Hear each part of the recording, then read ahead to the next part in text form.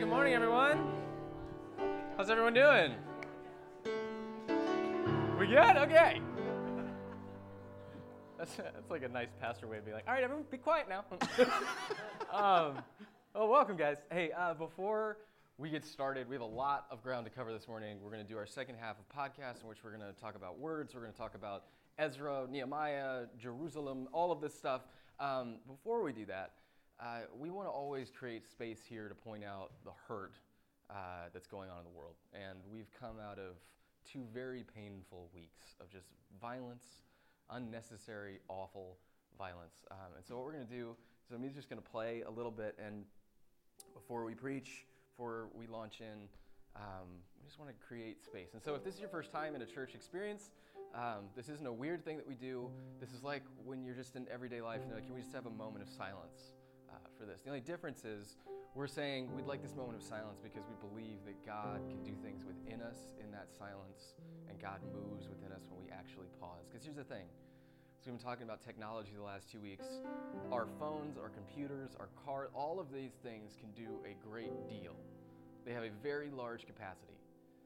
But one of the huge flaws in them is they do not have the capacity to slow down and to hold and to truly let this pain work in us. Because what happens is if we don't resolve this pain, it's just headline after headline after headline, at a certain point, we're just going to want to explode. So we're just going to spend a couple seconds here, just heads bowed, eyes closed, and we're just going to hand this over to God in whatever way that means for you. But really just pray to God. Maybe it's silence. Maybe it's just holding the picture, the news story, whatever it is in your head. But we're just going to create a little bit of space for that right now. So let's all just bow our heads together.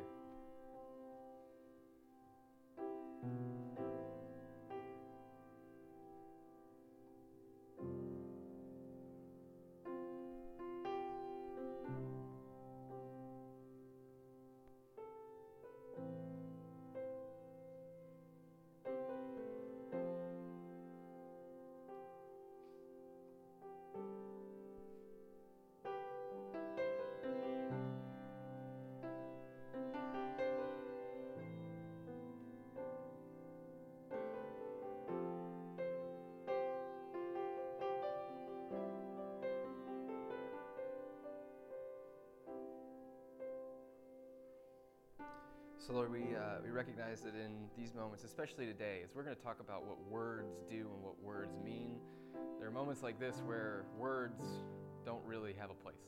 And so we thank you for the gift of silence. We thank you for the gift of contemplation. We thank you that you're actively at work, even in the midst of the chaos and the pain. So Lord, bring us forward. Let us be the type of people that want to jump in and act. Because we recognize that we're called to be your hands and feet, which means that we can sit in silence and we can pray all day long, but we actually have to move. So call us to move. Amen. All right. Thank you, guys. Thank you, Omid. All right, where are we? We are in the middle of our series of deconstruction, or reconstruction. Sorry, not deconstruction. We're trying not to deconstruct.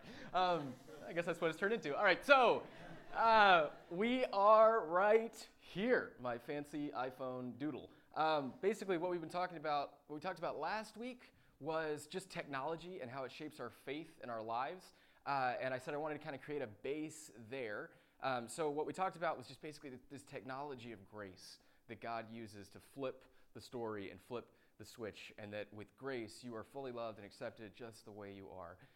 And then we use that in the form of like technology. And this morning, what I would like to do is look at the medium of podcasts, because that's one of our arrows, and albeit probably the arrow we need the most help on, but it is an arrow nonetheless. So we're going to talk about it. And what I'd like to talk about is the fact that there are over 5,000 different podcasts that all feature the same thing that we are doing in here this morning, which is called a sermon. There are over 5,000 sermons posted every week through a medium of podcasting, and that's crazy. Because here's the deal. Over 49% of the United States has listened to a podcast at one point, and 44% of them have done it at home, which seems like a weird statistic until you think about the fact that like 21% of the nation was literally just sitting there like old-timey in front of a radio. But it's a medium that is fastly growing.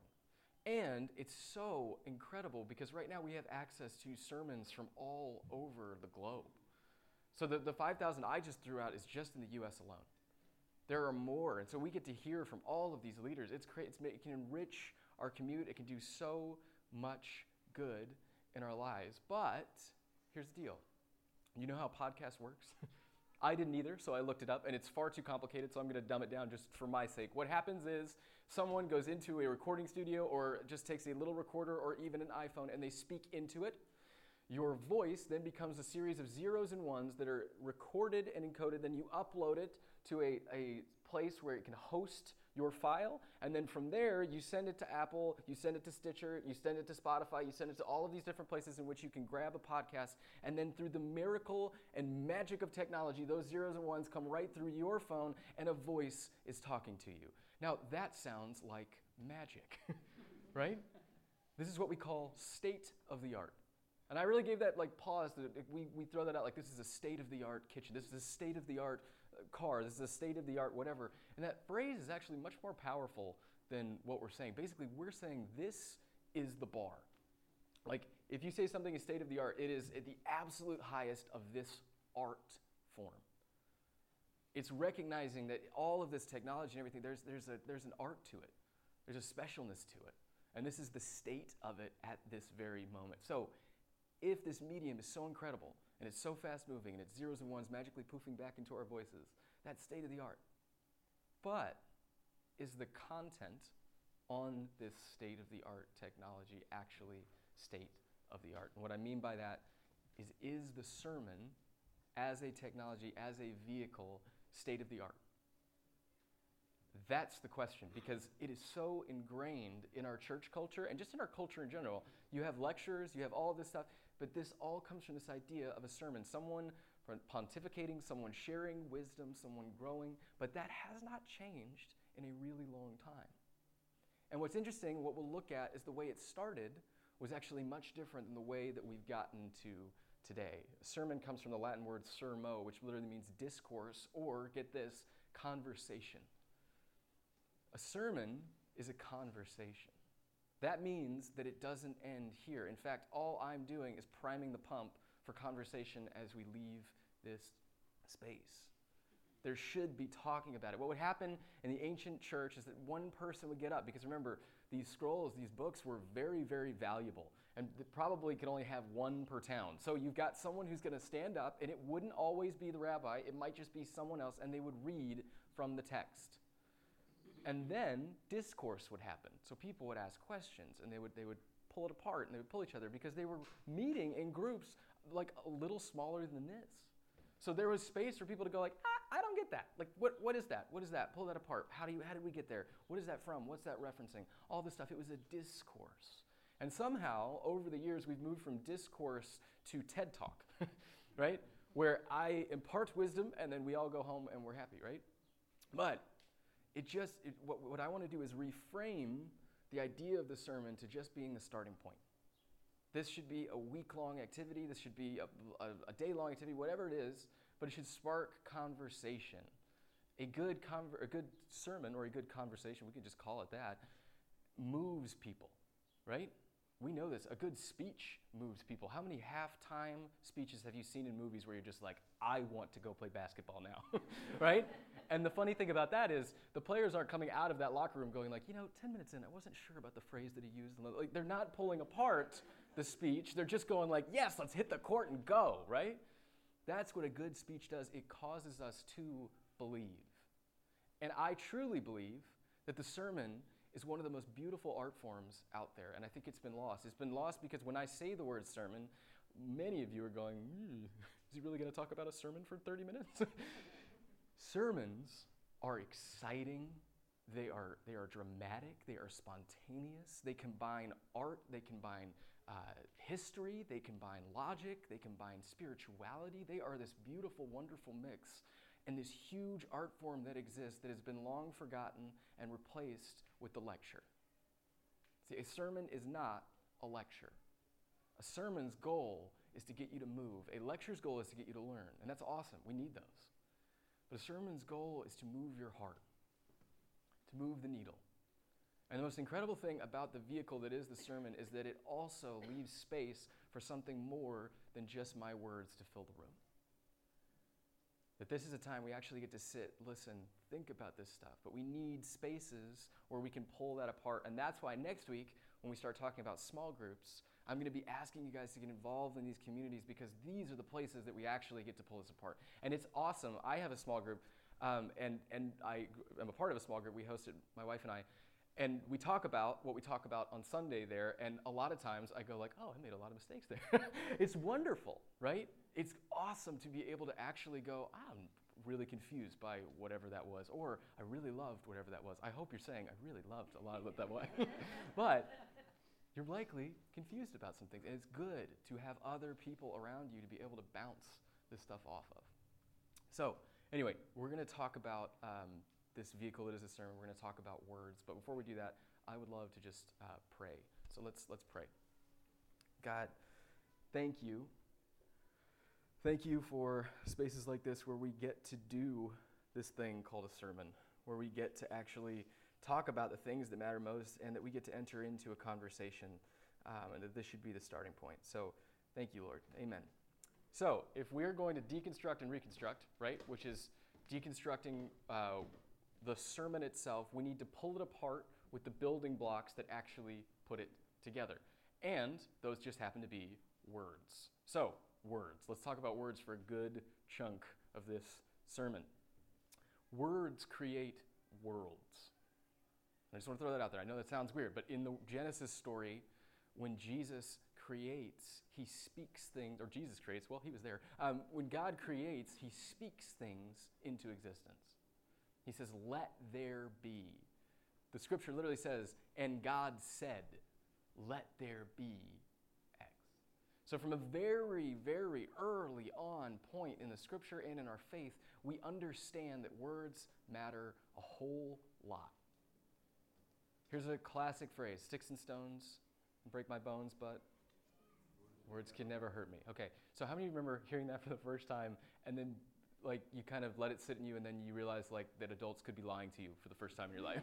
Right? Like I don't think that that's true because words just did hurt me. So anyway, so we know even from a young age that words have a tremendous amount of power over our lives. That words can lift us up and they can tear us down. That they are so powerful that they can cause people to change their minds. This is the power of words. I have good friends that live in London, and his name is David Henderson Williams. It's this beautiful, like, British man, very tall, very proper, just like the most British person you can imagine. That's him. So British, in fact, that he plays tennis with Hugh Grant. So he's just like the most British individual in the world. But Hugh Grant, he was telling me, is actually this like amazing tennis player. And in their tennis club, Hugh Grant is like one of the top players. And David began to notice, like, why is Hugh Grant, you can't possibly be that blessed, right? You can't be Hugh Grant and that good at tennis. So he starts studying Hugh Grant, because David is incredibly competitive. So he's looking at Hugh Grant. When he plays him, he begins to notice this pattern. Every time Hugh Grant will walk out onto the court and just picture, I wish I could do like a dead-on Hugh Grant impression. I'm not even going to attempt. But just picture him in all of his like charming glory walking onto a court. One, you've got the factor of, oh, that's Hugh Grant, right? I'm about to play tennis with Hugh Grant. It's going to throw you off a little bit. But on top of that, he would always go to the person and he would say, hey, how do you hold your thumb on the racket? And then the person would answer, and the match would go on, and Hugh would likely win that match. Now, what's interesting is that he would do that over and over and over and over again. And so finally, David, as he's playing him, gets the nerve to ask him, hey, why do you ask everyone that you play with how you put your thumb on the racket? And he said, well, if I ask them where they put their thumb, then they stop thinking about the game and start paying too much attention to their thumb, and I can beat them. And it was like, not only is Hugh Grant good at tennis, a great actor, a national treasure, but he's absolutely brilliant, right? Like that is next level Jedi stuff. But you see, words can shift the power dynamic in the room. They can change our attention. They can move us in different directions at different times. And in fact, they can move our lives along. So it's a couple of years ago. and I'm living in Hollywood. I'm not married yet. And my roommate, some of you heard this story before, my roommate gave me a watch. He had a watch company. It was called WeWood. They did like wooden watches. They were profoundly ugly. Company did not take off. But I got a free watch. And he gives me the watch, and it's too big, and it's one of those watches that has like the links in it. And it was made of wood, so there was like no way that I could like take the links out. So for the first time in my life, I walked into a jewelry store. Actually, I should say that's the second time in my life. The first time in my life was this casual day where we were, Chelsea and I were together, and she just sort of casually pointed over to a jewelry store and was like, do you want to like go take a look at maybe what I would like? And I'm just like throwing that out there, and I was like, I know better than to say no to this, so let's go in and let's see what you like. So I had the ring in mind, and it just so happened that it was the same exact ring that my mom had. Like, it looked dead on. And so I was like, how cool is that those two are connecting? How weird is that those two are connecting? Anyway, so I go into the jewelry store, and it's Mother's Day at this jewelry store. And I take off my watch, I give them the watch, and I say, I just need these links taken out. And they go, awesome. And in typical salesman fashion, they go, it's going to take like 30 minutes. Do you want to look at anything else while you're here? And I was just like, so the first round, I didn't check the price of said ring. And so this round, I wanted to go, I just need to mentally prepare myself for what this is going to cost. Could I just see this ring? She pulls out, first ring she pulls out is the exact same ring that Chelsea had looked at, the exact same ring as my mom's. And it's a Mother's Day sale. And they gave me the price.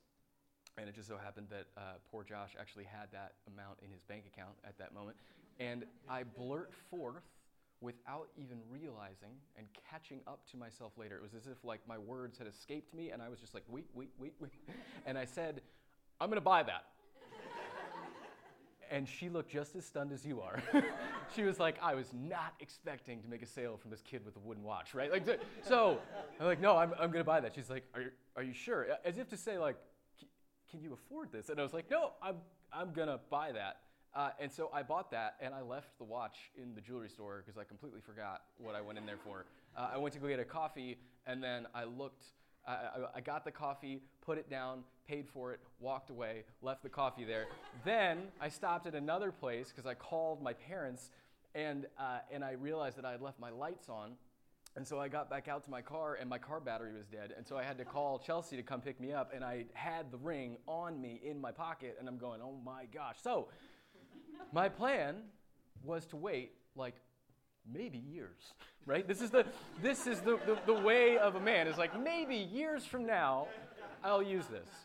And then it just so happened that my parents were coming down 2 weeks later, and I set up this engagement in 2 weeks' time, and we made a mad dash to the beach on a really rainy day, and the clouds cleared for just like an hour, and I asked her to marry me, and she said yes.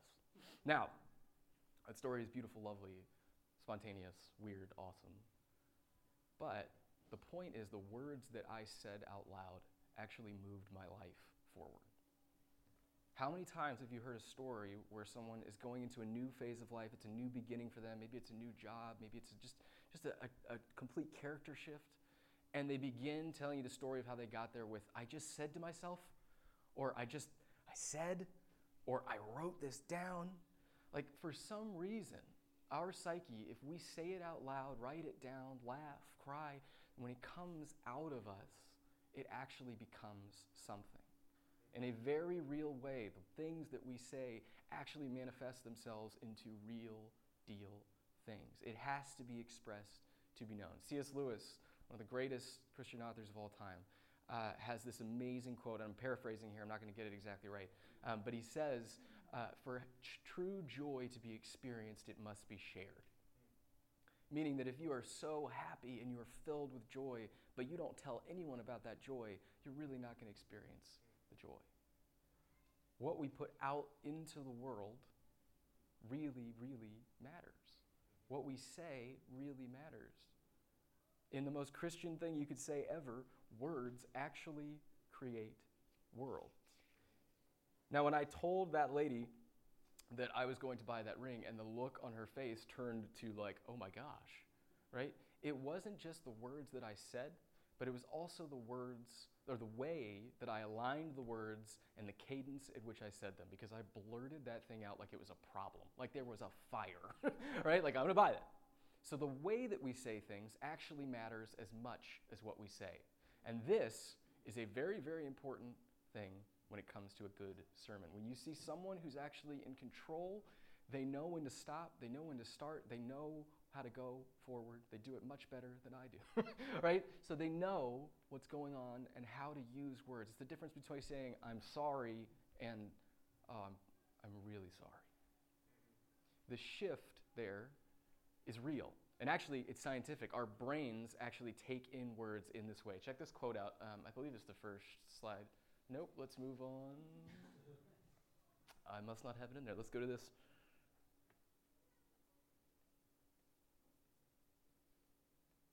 Here we go. Okay, so this is from University College London's Dr. Scott. Official name. The brain takes speech and separates it into words and melody. The varying intonation in speech reveals mood, gender, and so on. Words are then shunted over to the left temporal lobe for processing, while the melody is channeled to the right side of the brain, a region more stimulated by music. So, our brains function when we hear a sentence and we hear people talking. We take in the words, like the data, and we shove it to the left, which is that logical. And then when we hear the way that people are saying it, we use the creative side of our brains to actually figure out what they mean. What this means is that a sermon is a song. If in the way that you want it, all of us are communicators in this room. I don't care what you do in your life, you are a communicator, and you communicate to people, whether that's via email, whether it's via anything like that. In fact, the world's gravest text message that you could ever send, just that dreaded K, sent, right? What kind of melody, what kind of song does that send? Even though if it's not said out loud, when you just get that K coming in, you hear dun dun dun, right? Like something serious is about to go down. A sermon is a song. If you look at one of the greatest sermons that has ever been preached, which is Martin Luther King Jr.'s I Have a Dream, I invite you to go home and actually watch that video.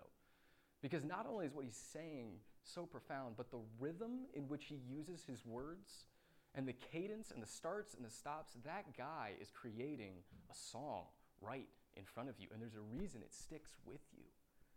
Because it's a song, right? And we're leaning into the song. So the next question is, we have words and we can put them together and the cadence matters and all of this matters. This is the deconstructive moment. So how do we reconstruct? Where did a sermon actually come from in the first place? It's a very interesting thought because remember we start with sermo and discourse and conversation, but where did we get the first instance of someone taking the Bible, reading from the Bible, and then pulling the jewels out of that and expressing what's going on in the room? Because that's really what a sermon is. It's not just reading the scripture, but it's actually pontificating on what's in the scripture itself. So I searched for the very first time this happened, and it so happens that it's in a book called Ezra, and this priest named Ezra gives the first sermon. What we're going to learn a little bit later is that it was one of the worst sermons that's ever been thrown out there, but we have to start somewhere, right? So we have Ezra, but before that, we need to go a little brief history lesson and start from the very, very tip of the top. So we're going to go all the way back down to Moses. And Moses is this man that frees this entire nation of Israel who have been enslaved for generations under the Pharaoh in Egypt. And he brings them out. And now here's the thing. When someone has experienced that level of trauma and pain and heartache, such as slavery, good night, you are now responsible. Moses found himself in the position of being responsible for an entire nation of traumatized individuals. Sometimes we just look at this like they're just, oh, we're free and we're good and yee. No, you got a lot of problems in that room, man. And Moses is having to deal with all of these different characteristics and all of the weight and the baggage that they're carrying and the way that they think they have to live their lives because they've only known slavery. When you meet someone who's gone through great, great hardship, there's always a story of how they either came out of that and it's a long one, or they're still in that trauma. This is what I was talking about before. Pain has to work its way through us, and we have to deal with it. Otherwise, we're only going to end up hurting other people. Because that pain is just going to shoot off into someone else. Right? So Moses is tasked with this, and to his first act, to get people together, he goes and he gets the word of the Lord, and he tells them their story. And he says to them, here is where you've come from. So we have the scripture where Moses came and told the people all the Lord's words and all the case laws, all the people answered in unison, everything that the Lord has said we will do. Moses then wrote down the Lord's words. So not only do we have the first instance of scripture writing in the Bible, but we have the first time where someone stands up and publicly reads the scripture. And that changes the vibe in that whole nation. Suddenly they realize, you know what? It's not just about me. It's about all of us, and we're free. And we have a trajectory. We're in good hands. We know where we're going. So from Moses, then we go to Joshua. And Joshua is the guy underneath Moses. He's the one who eventually leads everyone into the promised land. And he realizes, so Moses doesn't get people into the promised land. They kind of have this thing with these big soldiers. They get scared, and then God goes like, guess what? 40 years, figure it out. So 40 years, figure it out. After that, Joshua comes on the scene, and he takes one from his mentor's page because they're about to enter into a new season of life. And so he says, we need to revisit the story. So he reads the story to them. Joshua read all the words of the law, the blessings and the curses, just as it is written, the book of the law. There was not a word of all that Moses had commanded that Joshua did not read to the whole assembly of Israel, including the women and children and the foreigners who lived among them. This means that they sat and they listened to Genesis all the way, the first 5 books of the Bible. They listened to. That's crazy town. I couldn't imagine if I started reading in Deuteronomy right now. You'd be like, I'm out here, right? They sat and they listened to their story because he had to be reminded of this is where we came from. And we're coming into a new kind of freedom. And so I want to remind you that there is something greater at work, and this God is leading us forward. So unfortunately, everything looks like it's on a fine trajectory, but unfortunately, after Joshua dies, we fall off the scripture reading path. And in fact, the scripture says for generations, there were generations that did not know that history, and there were generations that did not know what the Lord had done for them. Along comes hipster King Josiah. And I say hipster King Josiah because he was literally going through old records, which you just picture like a guy in a record store, just like, oh, this gem. And he finds Torah. He actually finds the original written word. And actually, it's one of his servants that finds it, and he brings it to him. And when they read it, this happens. It says, Josiah, when the king heard what was written in the book, God's revelation, he ripped his robes in dismay. And then he called for Hilkiah the priest, that's a name, Ahikam son of Shaphan, Akbor son of Micaiah, we'll go on and on and on. Anyway, the whole thing is, when he finds this, he realizes, oh my gosh, we've been missing out for so long. And then what he says to everyone in the temple, this is the first time the temple's been created, he says, we need this stuff in the temple. So read this aloud in the temple every time you come there. And they do that for generations. And this actually looks like it was going to take this great turn. When they talk about Josiah in the scriptures, this king, they say a greater king has never lived. I mean, it's incredible. Like what he did with the scriptures in the temple was magnificent. But as is the story of the Israelites, tragedy is always around the corner. And what happens is the Babylonians come in and they shred that temple brick from brick, and they exile the Jewish people, and the Jewish people have to go live in Babylon, somewhere else. They're exiled. They're pushed out of their lands, right? And so, let's pause there because that sounds like just a bit of history. Imagine yourself in that position. The temple life has been going really, really well for so long, and all of a sudden, that temple gets ripped to shreds. In their belief, this is where God dwelled. This is where God lived. This is where you went to receive God. And not only have you been displaced out of your home, but the center of your faith and this God that you believed was leading you into something greater is completely gone. The real question that comes up when something like this happens is, God, where are you? All of a sudden, none of this makes sense. I'm exiled. Where are you? This is the story we find ourselves in so often right now. Something awful goes down. And in all honesty, all we want to ask is, God, where were you when that went down? This is what these people are feeling right now. And 50 years goes by and they sit in that tension. 50 years.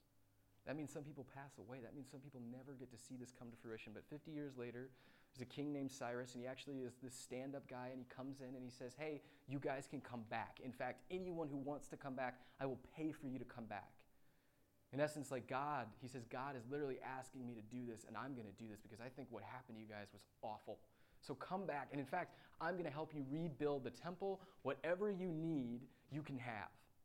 And so as a result, not all of the Jewish people end up going back, but about 50,000 people end up going back. And this is where we meet the three characters that we're going to talk about the most. And those characters are Zerubbabel, which means planted in Babel. So that essentially means this guy was from Babel. But Zerubbabel, Ezra, and Nehemiah. Zerubbabel, Ezra, Nehemiah. Try saying that 10 times fast. These three men are charged with three very specific tasks. And this is perfect for our story of reconstruction, because they are literally sent to go and rebuild not just the temple, but the entire way of life for these people. They're trying to rebuild what's been torn down. And what we're going to find out is that they do it the wrong way. They rebuild because they're trying to get exactly what they had before. But what they didn't understand is that through 50 years of trauma, heartache, pain, things have changed. So Zerubbabel is the one who's charged with building the temple, and he gets there, and he gets all these people in line. And you have to remember, these people have been in exile for years and years and years. And so when they come back, the people who have been there are not exactly excited that 50,000 people have all of a sudden shown up in their space. So they deal with all sorts of tension with the locals, and then they finally get their temple rebuilt. And here's what's supposed to happen. What's supposed to happen is the glory of God is supposed to shine all around. It's supposed to be this magnificent, moment. Does not happen.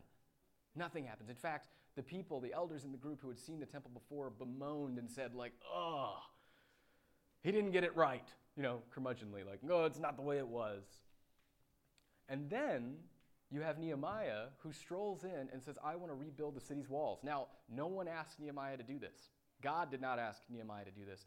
In fact, the prophet said when they go back, this is a city with no walls. But Nehemiah walks in and says, we need walls, we need protection. So they build this massive wall around the city. And what ends up happening is on the other side of the wall, all of this black market emerges because they realize we can sell whatever we want if we're outside of the city gates. So this market goes all the way around the wall. And the wall is not known for protection. The wall is known for where you can buy the things that you can't buy in the light of day, right? So you've now got two tragic missteps and two fails on your hand. And we're coming to the third fail, which is our boy Ezra. Poor Ezra. Ezra is a priest. He's trained in Torah. And the king says to him, I want you to come back here and I want you to teach in the temple and I want you to teach the way it used to be. Right? And Ezra is that kind of guy. He's like, yes, I will do that. And he comes in and he sees a key problem. And that problem is that over the years in which they've been back and they've rebuilt the temple, some of the people that came out of exile back in have now married some of the locals and some of the people that were there anyway, and they've intermixed. And Ezra is not about this. And he decides haphazardly to create what we now call the sermon. And here's what he does. He reads a section of Torah, which is probably just plucked, hand-picked to say to these people, you shouldn't be together. And he reads it to them, and then he says this. He says, Ezra the priest stood up and spoke, you've broken trust, you've married foreign wives, you've piled guilt on Israel, now make your confession to God, the God of your ancestors, and do what he wants you to do. Separate yourselves from the people of the land and from the foreign wives. The whole congregation responded with a shout, yes, we'll do it, just the way you said. Now, what ends up happening is it doesn't happen just the way you said. It causes a lot of tension and a lot of problems. And so when we get to the end of the books, Ezra and Nehemiah, we find a city that cannot be rebuilt because everything is fighting against them. What they tried to do was take the same principles from before and rebuild it exactly the same way. And folks, that's like knocking down an ugly strip mall and building it back the same way. Some of the stuff that we deconstruct needs to be deconstructed, but it has to be rebuilt with new, fresh materials and other things. Because if you come with the same hurt and pain, it's all just going to go happen again. So really interesting in the Bible, once we end right there, we come to the books of wisdom, which are all about the heart. It's as if the Bible is screaming at you like, you have to actually rebuild it here before you can do anything over here. So the first sermon is about divorce. That's a bummer. But what does Jesus do with it? So for years and years and years, what happened there is Ezra created this oral tradition of Torah, and then here's what I think about the Torah. Torah and now, bringing it into context. saying like this verse clearly states this, so right now you guys should recognize that and clearly do this, right? That is the idea and the heart of a sermon. And so this catches on and it goes for years and years and years. Now, if that was the first sermon ever recorded, what's the first sermon Jesus ever spoke? It's very, very interesting. Jesus comes to his hometown and he gets into the temple and he reads this. He says, "And he came to Nazareth where he had been brought up, and was as his custom, he went to the synagogue on the Sabbath day, and he stood up to read. And the scroll, the prophet of Isaiah, was given to him." So this is the book of Isaiah as we would read it. "And he unrolled the scroll, and he found the place where it was written, 'The Spirit of the Lord is upon me, because he has anointed me to proclaim good news to the poor. He has sent me to proclaim liberty to the captives and recovery of the sight of the blind, and set at liberty those who are oppressed, to proclaim the year of the Lord's favor.' Then he rolled up the scroll, and he handed it back to the attendant, and he sat down, and the eyes of all in the synagogue were fixed on him. And he began to say to them, 'Today this scripture has been fulfilled in your hearing.'" Jesus took the Torah but he now takes one of the prophets and he uses it the same way Ezra used the book to keep people out and keep people separate. He turns to the one scripture where it proclaims that this Messiah that's going to come, this Christ, is there for the poor and the people that would be on the outside in the first place. And there's something very, very key to notice here. That was the fire that was brewing in Jesus' heart. And just on a very historical level, you have to realize this guy grew up on the outside. His parents had him out of wedlock. There was some real social weirdness going on, and he was probably instantly cast aside. Not only that, but his father's a blue-collar worker, and he's a blue-collar worker. There's social status. There's stuff going on. Jesus is seeing life from the outside, and that's what he's bearing witness to, and that is the fire that's burning within his bones that has to come out, that has to get out. So the first sermon he speaks. Now, this is hilarious. Right after that sermon, they try and throw him off a cliff. So, that's good news for a pastor, because, I've never been, physically assaulted after a sermon. But the question that brings up is if that's what Jesus is bringing to the table, and he's saying, "Hey, guys, no, it's this, and I'm here for the poor, and I'm here for the oppressed, and I'm here for the people that aren't in this temple right now." And that's his fire. What is the fire that we are bearing witness to? That we have seen, that we can't help but keep in? That has to come out. Because like it or not, we are all speaking our own sermons in our daily lives.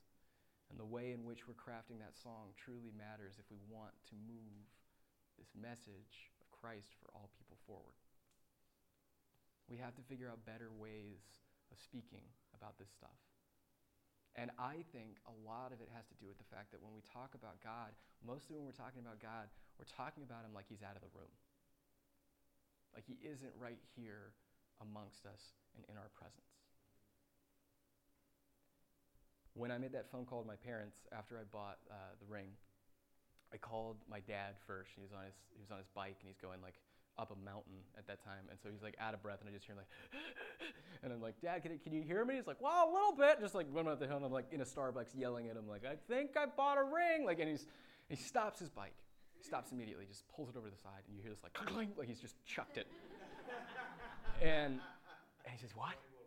And I go, "Yeah, I just bought this ring, and I'm going to ask Chelsea to marry me." And he just kind of paused and he just said, "Man, Josh, that's awesome. We love Chelsea, and I think you really listen to God." Now, in that moment, I kind of experienced probably the best sermon I've ever heard. You really listen to God. What my dad knew that I didn't know at that point, and what I didn't assume, was that God was in that all the time. That he was in the room, to quote Hamilton, he was in the room where it happened, right? He was there. The best sermons that we can speak are those in our daily lives where we don't forget that God is in the room, we don't forget that God is right here, and that he's constantly at work. If we can really, really, truly trust that, I think the way that we communicate is going to change. And I think this world can actually change, and we really need to change, guys. It's getting so crazy. So may we be the type of people that bear witness, that create a fire in our bones, and that we express and we give out. And may that fire be lots and lots of love. Let's pray together. Lord, I'm so struck with the fact that we have so little time like this in our weekly schedule in our lives where we get to contemplate this. But Lord, I pray that we would open up a conversation this week and that we'd be able to just get to know you better through those around us. Amen.